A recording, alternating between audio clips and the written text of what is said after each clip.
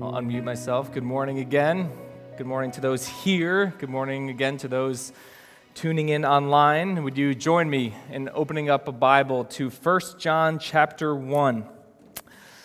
Little book of the Bible tucked way near the end. If you want to use a pew Bible, it's page 1021.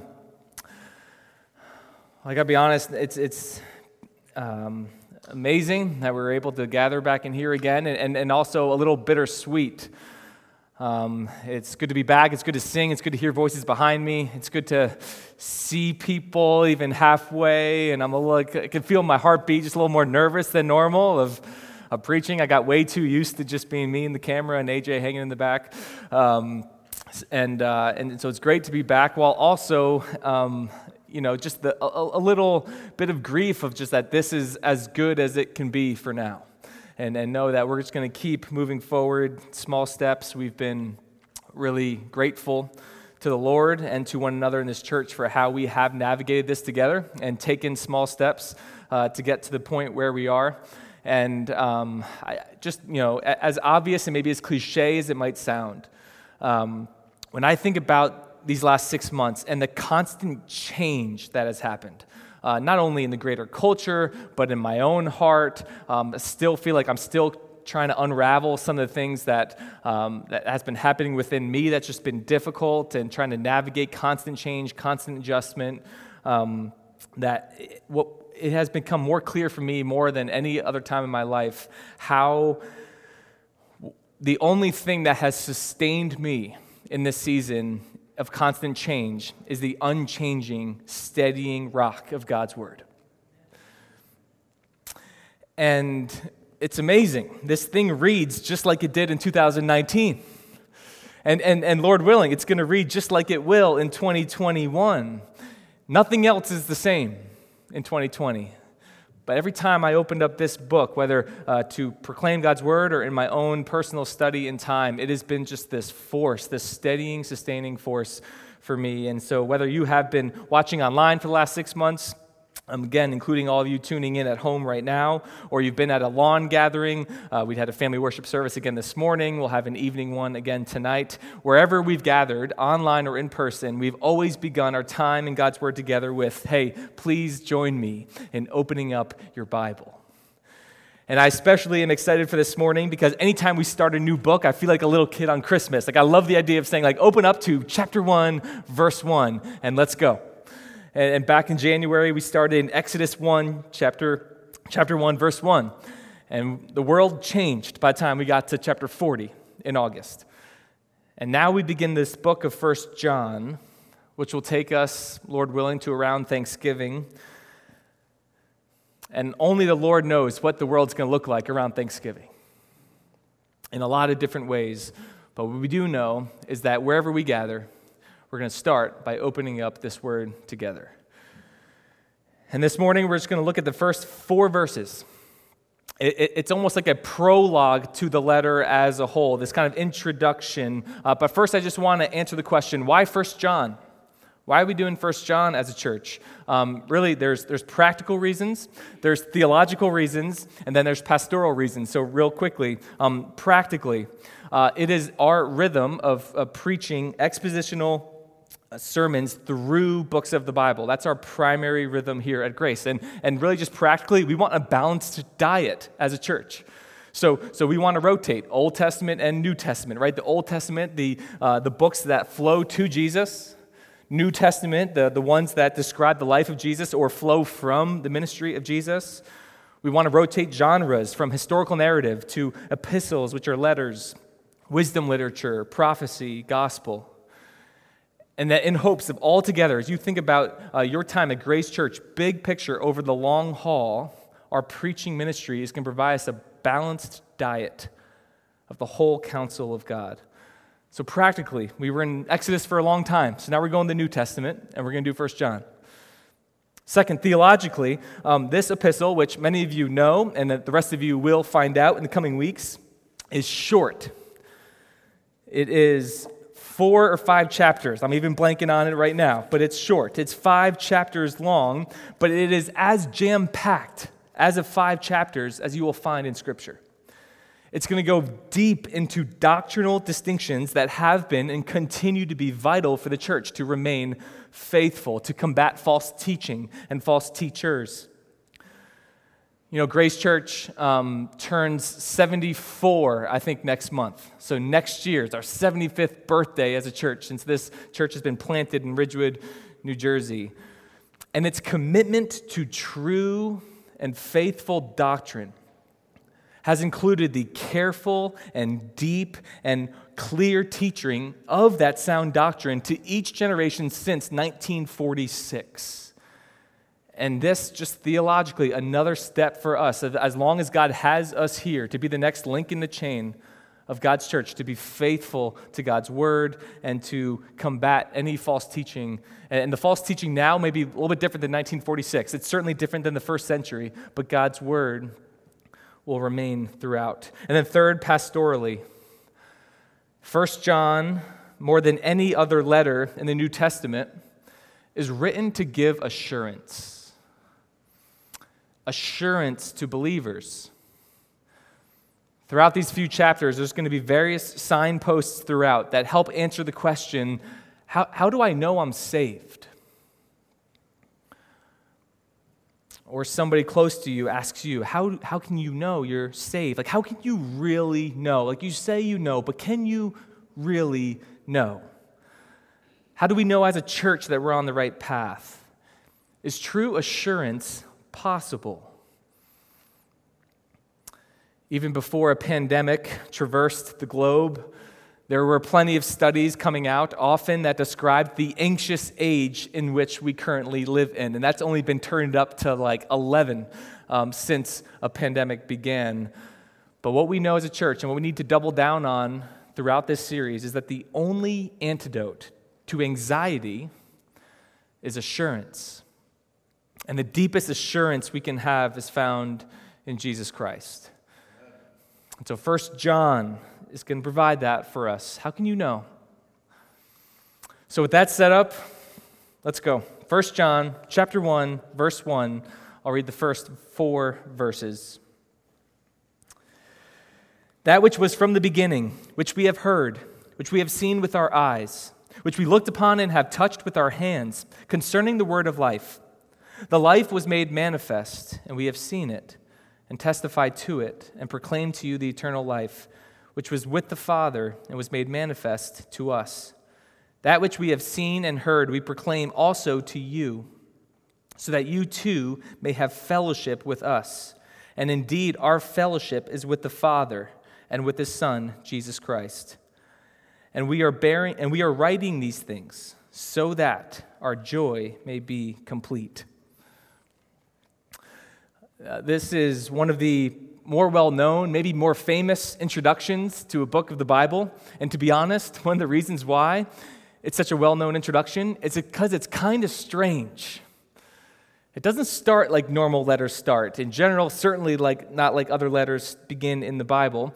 For those students who've been going back to school in the last couple of weeks, if you were to write your first English paper this fall like this, with a paragraph that is kind of all bouncing around and a little bit repetitive, that teacher would pick it apart with red pen. It would be like a crime scene. There'd be so much red all over that paper. Like that is unacceptable, giving it back. Even as I'm saying now, I feel like I'm getting blank looks like, what's a red pen and teachers and person and paper? I just don't know any of that. My first old moment as a preacher, thank you very much. Okay, so you're on Google Docs, and they send it back, and you got like strike-throughs, and you got like question marks all in the corner, and like, no, this is written terribly. But this is a prologue to a letter that might at first seem twisted, kind of wordy, unattached, but upon closer look, my hope is this morning we're going to find this is a brilliant introduction. And here's how we're going to take a closer look. We're going to ask 3 questions about this letter, about this prologue to a letter that introduces the whole thing. Number 1, who wrote it? Number 2, what's it about? What's the subject? And then number 3, why was it written? So that's our outline for this morning. Who wrote it? What's it about? Why was it written? So number 1, who wrote it? To start, you might have noticed in that introduction that the author never self-identifies himself. It's not like Paul or Peter who start their letters in probably what was the typical way in this time with the kind of pleasantries of the day. Paul, an apostle of Christ, grace and peace. Or Peter, a slave to Christ, grace and peace. Here, no identification. And yet the authorship has never seriously been questioned. And we're tipped off to it because it's called 1 John.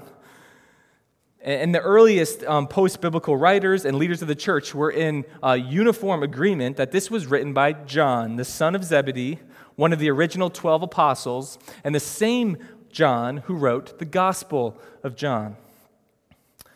If you look ahead in your Bible just a couple pages, you'll see after 1 John, there's a 2 John, and then a 3 John. And even in those, he doesn't define himself by name, but he gives himself a little bit more of an introduction by referring to himself as, quote, the elder.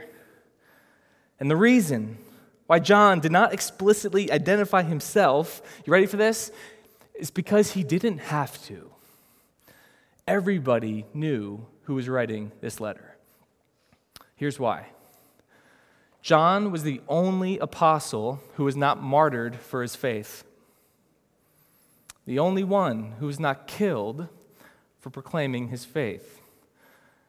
Which is to say, he's the only one who lived to become an old man. And this letter is dated between 85 AD and 95 AD, in that 10-year stretch, which is over 50 years after Jesus was crucified, raised from the dead, and ascended into heaven. So to put that in perspective, it's 2020 this year. It'd be like John writing the letter in 2020 when Jesus was crucified in 1970. 50 years have passed. It's about 25 to 30 years after Peter and Paul were put to death in Rome. So again, perspective, it's like if they were killed in 1990. He's writing this now in 2020. 30 years have passed since even those two men were martyred. And so by the time this letter is being written, he was the only surviving apostle left. If he was a teenager during the time of Jesus' ministry, that puts him somewhere in his 70s or maybe even early 80s by the time he's writing this. And he is the most well-known and respected Christian in the world. One commentator wrote that John didn't mention his name since his authority and standing in the church at the time was so clearly known, he didn't have to. I don't even know if we have kind of common day, modern parallels to this, but I think of the way we might view World War II veterans today. As of last year, so this percentage is probably even lower than it was last year, only 2% of those who served the United States in World War II were still alive in 2019. One of which, by the way, is a member of Grace Church. Carl Parshall turned 99 last month. And I know if we get to a place where we can start gathering again, the man will be at the side door giving you your bulletin and probably a comment on the way. And he can because he served in World War II, and he's 99. But we have these respected men and women who are few and far between, and in another decade, in all likelihood, there'll be no surviving veterans of World War II. And when that comes, it will only survive in memories and in history books. There will be no more eyewitnesses to World War II. Likewise, John was, if not one of, the last eyewitnesses of Jesus' ministry, certainly amongst the apostles, but maybe amongst anybody still alive. So when John sits down to write a letter, you know that letter's coming. He doesn't have to self-identify. But even beyond that, the style of 1 John is so similar to the Gospel of John, including a very unique prologue. John's Gospel begins like no other Gospel does. In the beginning was the Word, and the Word was with God, and the Word was God.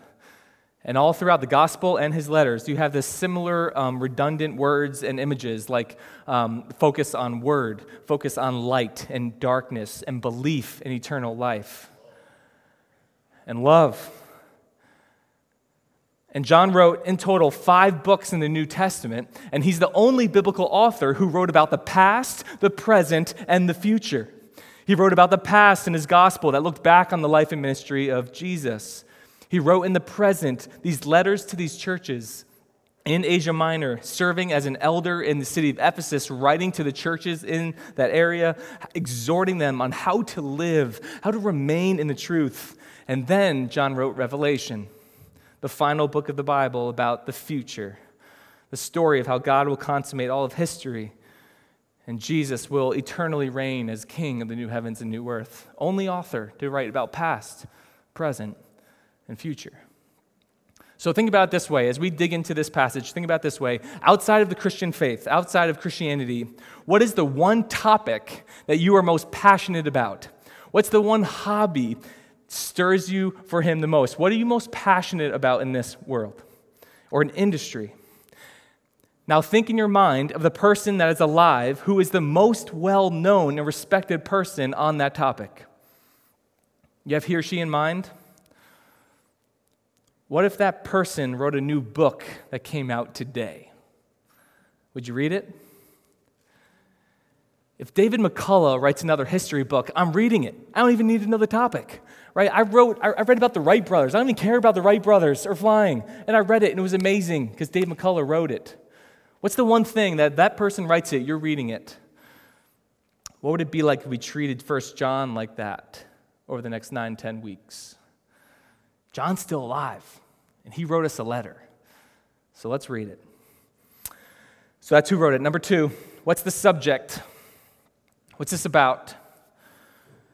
John's primary topic in this prologue and in the letter as a whole is simply, yet fundamentally, the person and work of Jesus Christ. Martin Luther said of these 4 verses, "It is the greatest majesty combined with the greatest simplicity." The first word in the letter, again, I would never recommend starting a letter this way, but he starts with that. That. And then it connects with the final phrase of verse 1, the word of life. John loves calling Jesus, the divine Son, the Word. Again, the intro to his gospel. In the beginning was the Word. And now in 1 John, that which was from the beginning, connecting to the word of life. These 2 introductions connect all the way back to Genesis 1:1, where the start of the Bible, it says, in the beginning, God. Like if there's 4 words for you to memorize in the Bible, it's Genesis 1:1, in the beginning, God. If you just stop there, if you believe in that, then the rest of the Bible is true. If it's true that in the beginning, God, then everything that comes after it should be listened to. All things created by God, through God, for God, and then He decides what is good and right and holy. And so John kind of gives a nod to Genesis 1:1, both in his gospel and now in 1 John. In the beginning, and that which was from the beginning, Jesus, the eternal word of life. Okay, so hang with me here. Look down at your Bibles. After verse 1, if you are reading an ESV, there's a dash. And then there's another dash at the end of verse 2, which means what? It means that verse 2 is a parenthetical statement to verse 1. It's kind of an aside. He says word of life, dash, and then explains the word of life. And then he'll come back in verse 3 and pick up the line of thought from verse 1. Who's confused? All right, so seeing it written makes it a little bit more confusing. But we do this in conversation all the time. You're talking about one thing, and your mind, something you say triggers a thought, and you do a little bit of an aside, and then you talk, and then you go back to the thought that you began with. So if somebody said, hey, how was your trip to Wisconsin? Like going and seeing Rochelle's family this summer in Wisconsin. And I say, oh man, it was great getting out there. Rochelle and the kids got there for 6 weeks. We drove out there, which, by the way, driving with 4 kids under the age of 5, don't recommend it. But you know what? You can't really fly either. So you got to get out there somewhere. But we went out there, and I talk about my trip, right? That's an aside. Our asides usually loop around, kind of confusing, ruins the flow of a conversation. But John's aside was inspired by the Holy Spirit. We can't say that. But verse 2, it's not a throwaway statement. It tells us something. And it tells us, when he writes, that life that was made manifest, that which we've seen and heard, testify to and proclaim to you the eternal life which was made manifest to us. John is saying right at the top of this letter that Jesus was revealed. That's what it means to be made manifest, that he was revealed. The answer to the question, the most important question that this world faces, who is Jesus? Who is Jesus? That answer is not found, it's not discovered, it's not made up, it's not constructed, it's revealed. It's truth that exists outside of our opinions. No one decided who Jesus was.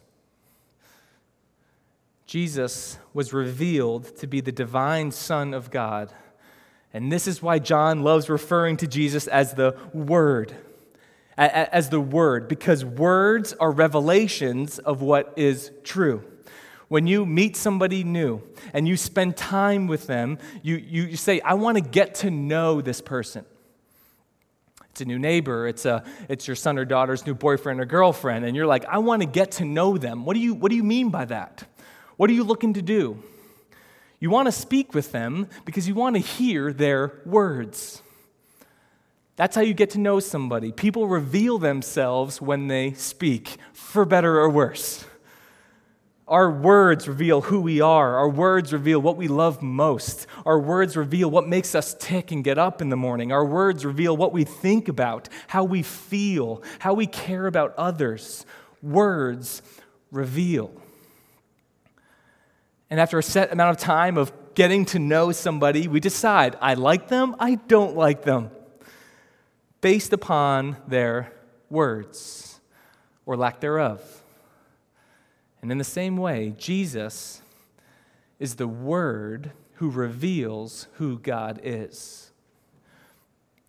Warren Wiersbe, famous 20th century professor and theologian, says this about this verse, quote, Jesus is the living means of communication between God and men. If a man is wrong about Jesus Christ, he's wrong about God. Because Jesus Christ is the final and complete revelation of God to men. He is God's Word. He is the Word of life, Jesus Christ. And this Word is the Word that John proclaims to the church. So then you jump down to verse 3, and that phrase down to verse 3, that which we have seen and heard, we proclaim also to you. That's the primary verb in this prologue. We proclaim also to you, that connects back to verse 1. So if you're just thinking semantically, if you're an English teacher, you're like, I want to reword this prologue so it makes sense. Here's how maybe you would word it. This would be the start. We proclaim to you that which was from the beginning, that which we have heard, that which we have seen, that which we have looked at, that which we have touched with our hands concerning the word of life. So what's 1 John about? What are we talking about for the next 10 weeks? Primarily, the proclamation of the word of life, Jesus Christ. Number 3, why is it being written? Why is it being written? I want to give a short preview of 4 things we're going to see over and over again in this letter. Why did John write 1 John? Quickly, 4 reasons. Number 1, to expose false teaching. To expose false teaching. Near the end of the first century, when this letter was being written, there was a new philosophy, a new worldview that was beginning to emerge throughout the Roman Empire, and it was called Gnosticism. It's a word we're going to see a lot in the next 10 weeks. Gnosticism, that's a soft G, if anyone's wondering. And it was a combination of pagan mysticism and Greek philosophy, and it would prove to be the most significant heresy that threatened the early church for the next 300 years. And just the beginning of it is starting to emerge here at the end of the first century. And like all false worldviews that last for that long, it had kind of different emphasis and kind of flavors over time, making it hard to kind of really nail down what is Gnosticism. But the word comes from the Greek word gnosis, which means knowledge. And it was basically that salvation, it was through a secret, superior knowledge that only a few obtained. And its basic doctrine was that all that was physical is evil and corrupt. All that is spiritual is good. So your body is evil, but your soul is good. And this teaching began to mix in with the church and Christianity, and it wreaked havoc on the church for hundreds of years. And as it began to infiltrate, this is why it started to take root, because the church, by 85, 90 AD, was in its second or third generation. And so now this false teaching is beginning to gain ground. And its negative impact, again, was vast. And we're going to see it all throughout the letter, from the theological to the practical. But for this morning, the first claim of Gnosticism that John is confronting in his prologue is the claim that Jesus was not truly human. He couldn't be truly human because all bodies are evil. And Jesus can't have an imperfect body. And so he either appeared to be human, or he was a fallen human that the Holy Spirit came upon him at his baptism, but then left him before he died on the cross. So those were the two major avenues of Gnosticism. He either appeared to be human, or Spirit came upon him and then left him. So you're like, okay, what's this mean? How's this relevant to today? Here's why it matters. In Gnostic teaching, you can't have a God who takes on flesh. They denied the incarnation, the belief that Jesus is both fully man and fully God. And that's a doctrine. If you deny, it unravels the entire gospel message. Because if you don't have a Jesus who came in the flesh, sin cannot be atoned for. If sin cannot be atoned for, forgiveness for sin could not be offered. And if forgiveness for sin could not be offered and had, salvation is not on the table. So this is not just a theological head game. This is saying if you deny Jesus being a man, you lose salvation, you lose hope. There's no hope for us. So this sheds light on why John, still living, is such an important voice, because he's the last one remaining who saw him, who was a personal eyewitness to Jesus during his ministry. These false teachers who are gaining notoriety, they're impressive, they're infiltrating the church with this false teaching. It's easy for them to teach this because they weren't alive in 1970 or in the 60s before Jesus died. But John was there. And so verse 1, that's why he's saying seemingly on repeat, that which we have heard, that which we have touched with our hands. Verse 2, that which was made manifest, we have seen. Verse 3, again, that which we have seen. John is saying, church, Jesus did not appear to have a body. He had a body. I touched it. Not only before his crucifixion, but after, when he rose again, which is why John in his gospel is the only one who talks about Jesus after raised from the dead saying, touch these hands. Feel my side. This is not an appearance of Jesus in his soul. This is Jesus, a bodily resurrection. And when John says he was from the beginning, again, he's connecting to Genesis 1, John 1. He's meaning the beginning of eternity past, just like Genesis 1 in the beginning. Jesus was not created by God. Jesus is God. He was there at creation, for all things were made by him and through him and for him. There was never a time in eternity past when Jesus did not exist in his divine nature. And then he took on a second nature in the flesh when he was born in a manger. R.G. Lee, he's a famous pastor of Bellevue Baptist Church in Memphis, Tennessee, in the middle of the 20th century. He said this, I love this quote. Quote, Jesus was the only man who had a heavenly father, but not a heavenly mother, who had an earthly mother, but no earthly father, who was older than his mother, and who was as old as his father. John gets the point across in this letter, and he writes it to say he walked with Jesus. He's immersed himself in his ministry, and now he has spent the last 50 years of his life proclaiming Jesus to others. We have here a letter from an old, respected man of faith who, after all these years, all the knowledge he's built up, all the life he's experienced, is still committing to a simple devotion to Jesus. That's number one. Quickly, number two, he wrote this letter to increase fellowship. Verse 3, we proclaim this Christ also to you, so that you too may have fellowship with us. And indeed, fellowship is with the Father and with His Son, Jesus Christ.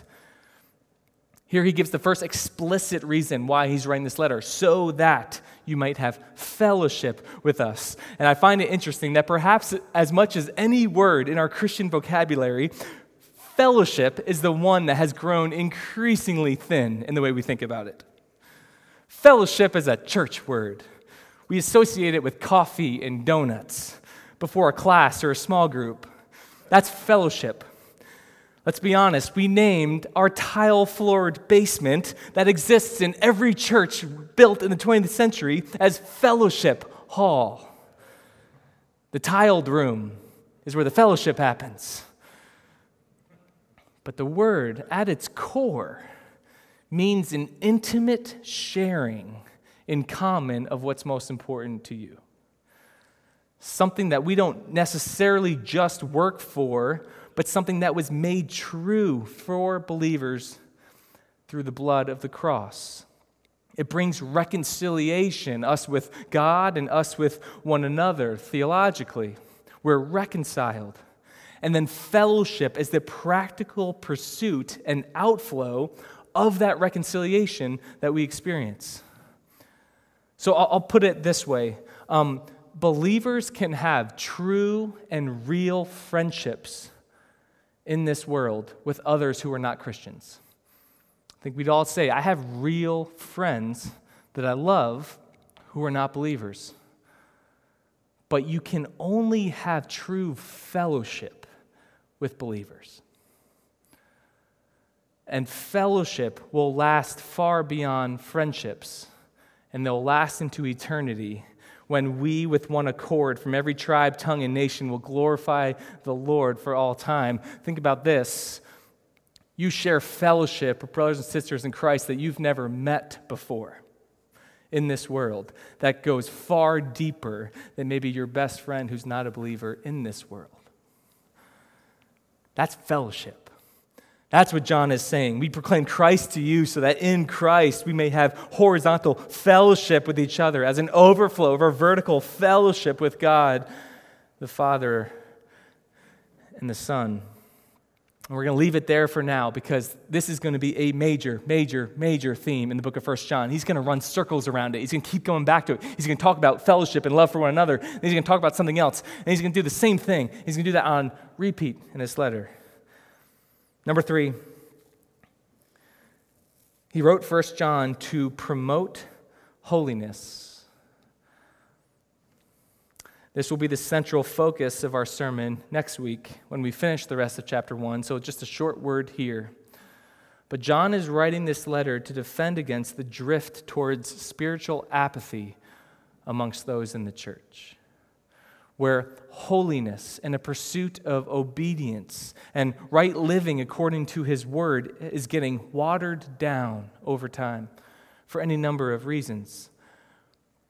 Remember, I said earlier that the church is now in their second or even third generation.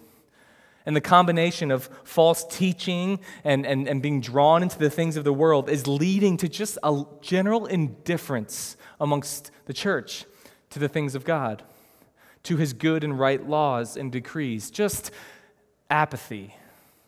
Not leaving necessarily, not becoming an atheist, just not really caring about God's design for their lives. You know, we often hear about this with families who immigrate to the United States. You know, my grandparents both grew up in Norway, and they came across to Ellis Island and then to Staten Island, and, you know, very thick accent, very much into the Norwegian culture. But then you see second and third generations begin to assimilate into the new culture and away from maybe the cultural norms of their grandparents or parents. That my dad had a certain commitment to his Norwegian-ness. I don't even know what to say. And I, we still got the flag, man. May 17th, Independence Day in Norway. Put that on your calendar. But like ultimately, we're just not that much into Norwegian culture. We're the third generation. And it seems clear, when you talk about, in countries and in the flesh, that's one thing. But in the spiritual kingdom of God, passing that to the next generation and seeing just the drift of holiness, the drift of right living, not really caring. That's what's happening. And so as we begin this book, I wonder if you were honest about your current walk with the Lord. If apathy towards obedience and holiness might explain where you are right now. Maybe it was something specific that sparked a questioning of your faith and as a result has watered down your passion.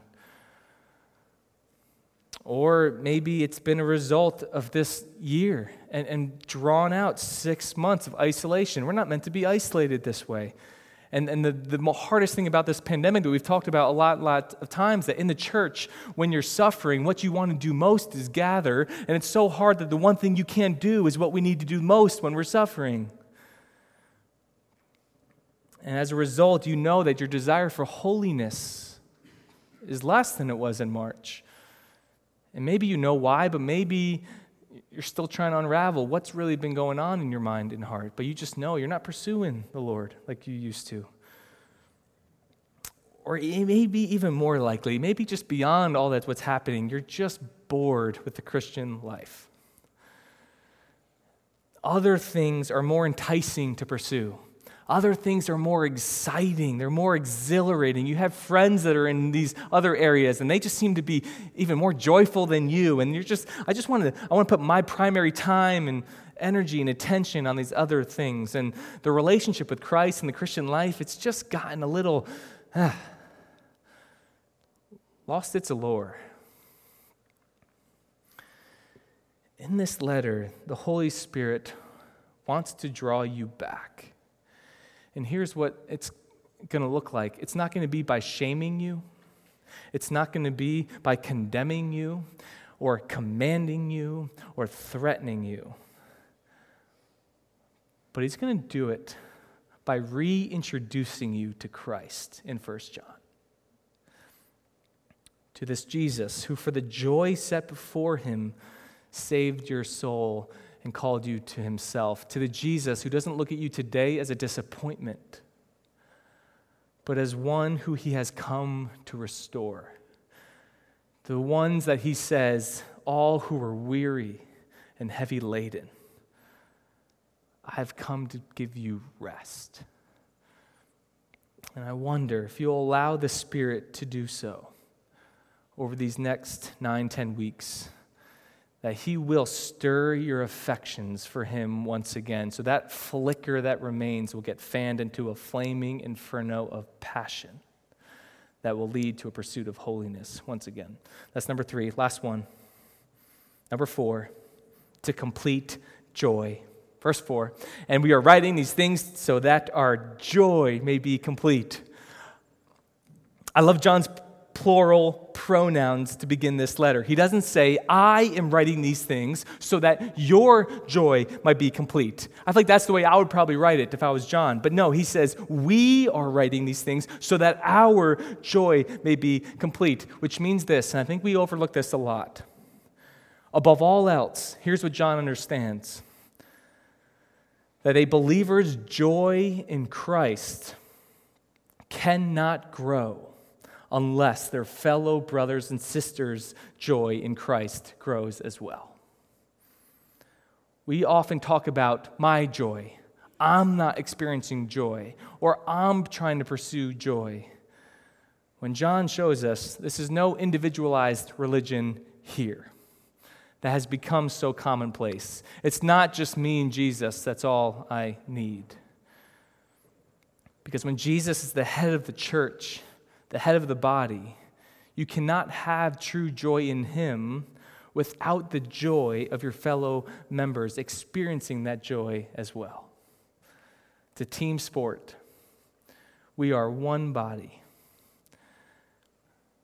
And similarly, I don't think this joy is speaking of something that will just happen someday in the future. I don't think he's just saying, hey, when Jesus shuts this thing down, then our joy will be complete. But I think he's saying that there is a current joy that can be had, really complete now. It's like when Paul writes in Philippians 2, complete my joy by being of the same mind, the mind of Christ. A relationship with Jesus, shared in community with others, is the only way to experience true joy that rises above all circumstances in this world. Do you have that joy? Because nothing can steal the joy of a child of God. This world can take our happiness. We're all one phone call away from something wrecking us. We're not called to just be happy all the time. But joy is the presence of Jesus in our lives by means of the indwelling of the Holy Spirit. And that presence is never taken away from the person who trusts in Jesus. And we'll be coming back to this throughout, but it's a good place to conclude the introduction of 1 John. That assurance of being in Christ is rooted in joy. And true joy for the believer is never found in this world. It's never at the end of a paycheck. It's never at the bottom of a bottle. It's never found the morning after a one-night stand. It's never found in a political candidate. It's not found at an all-inclusive resort. And it's not within the acceptance letter to your favorite school. It's found in that which was from the beginning, which John has heard, which he saw with his own eyes, which he looked upon and touched with his own hands concerning the word of life, Jesus Christ. Let's pray. Father, we thank you for your word. We thank you for even an introduction to a letter, how edifying it can be, Lord. And I pray that we would understand these purposes of why it was written to a church 2,000 years ago, and yet is just as applicable to the church today. Father, I pray that it would lift our eyes to you, Lord, the word of life. And even as we now respond in singing and prepare to take communion together to close, I pray that you would just fix our gaze upon you, stir our hearts for you once again, and let that live and become an outflow to show a world that so desperately needs it. And it's in your name that we pray. Amen.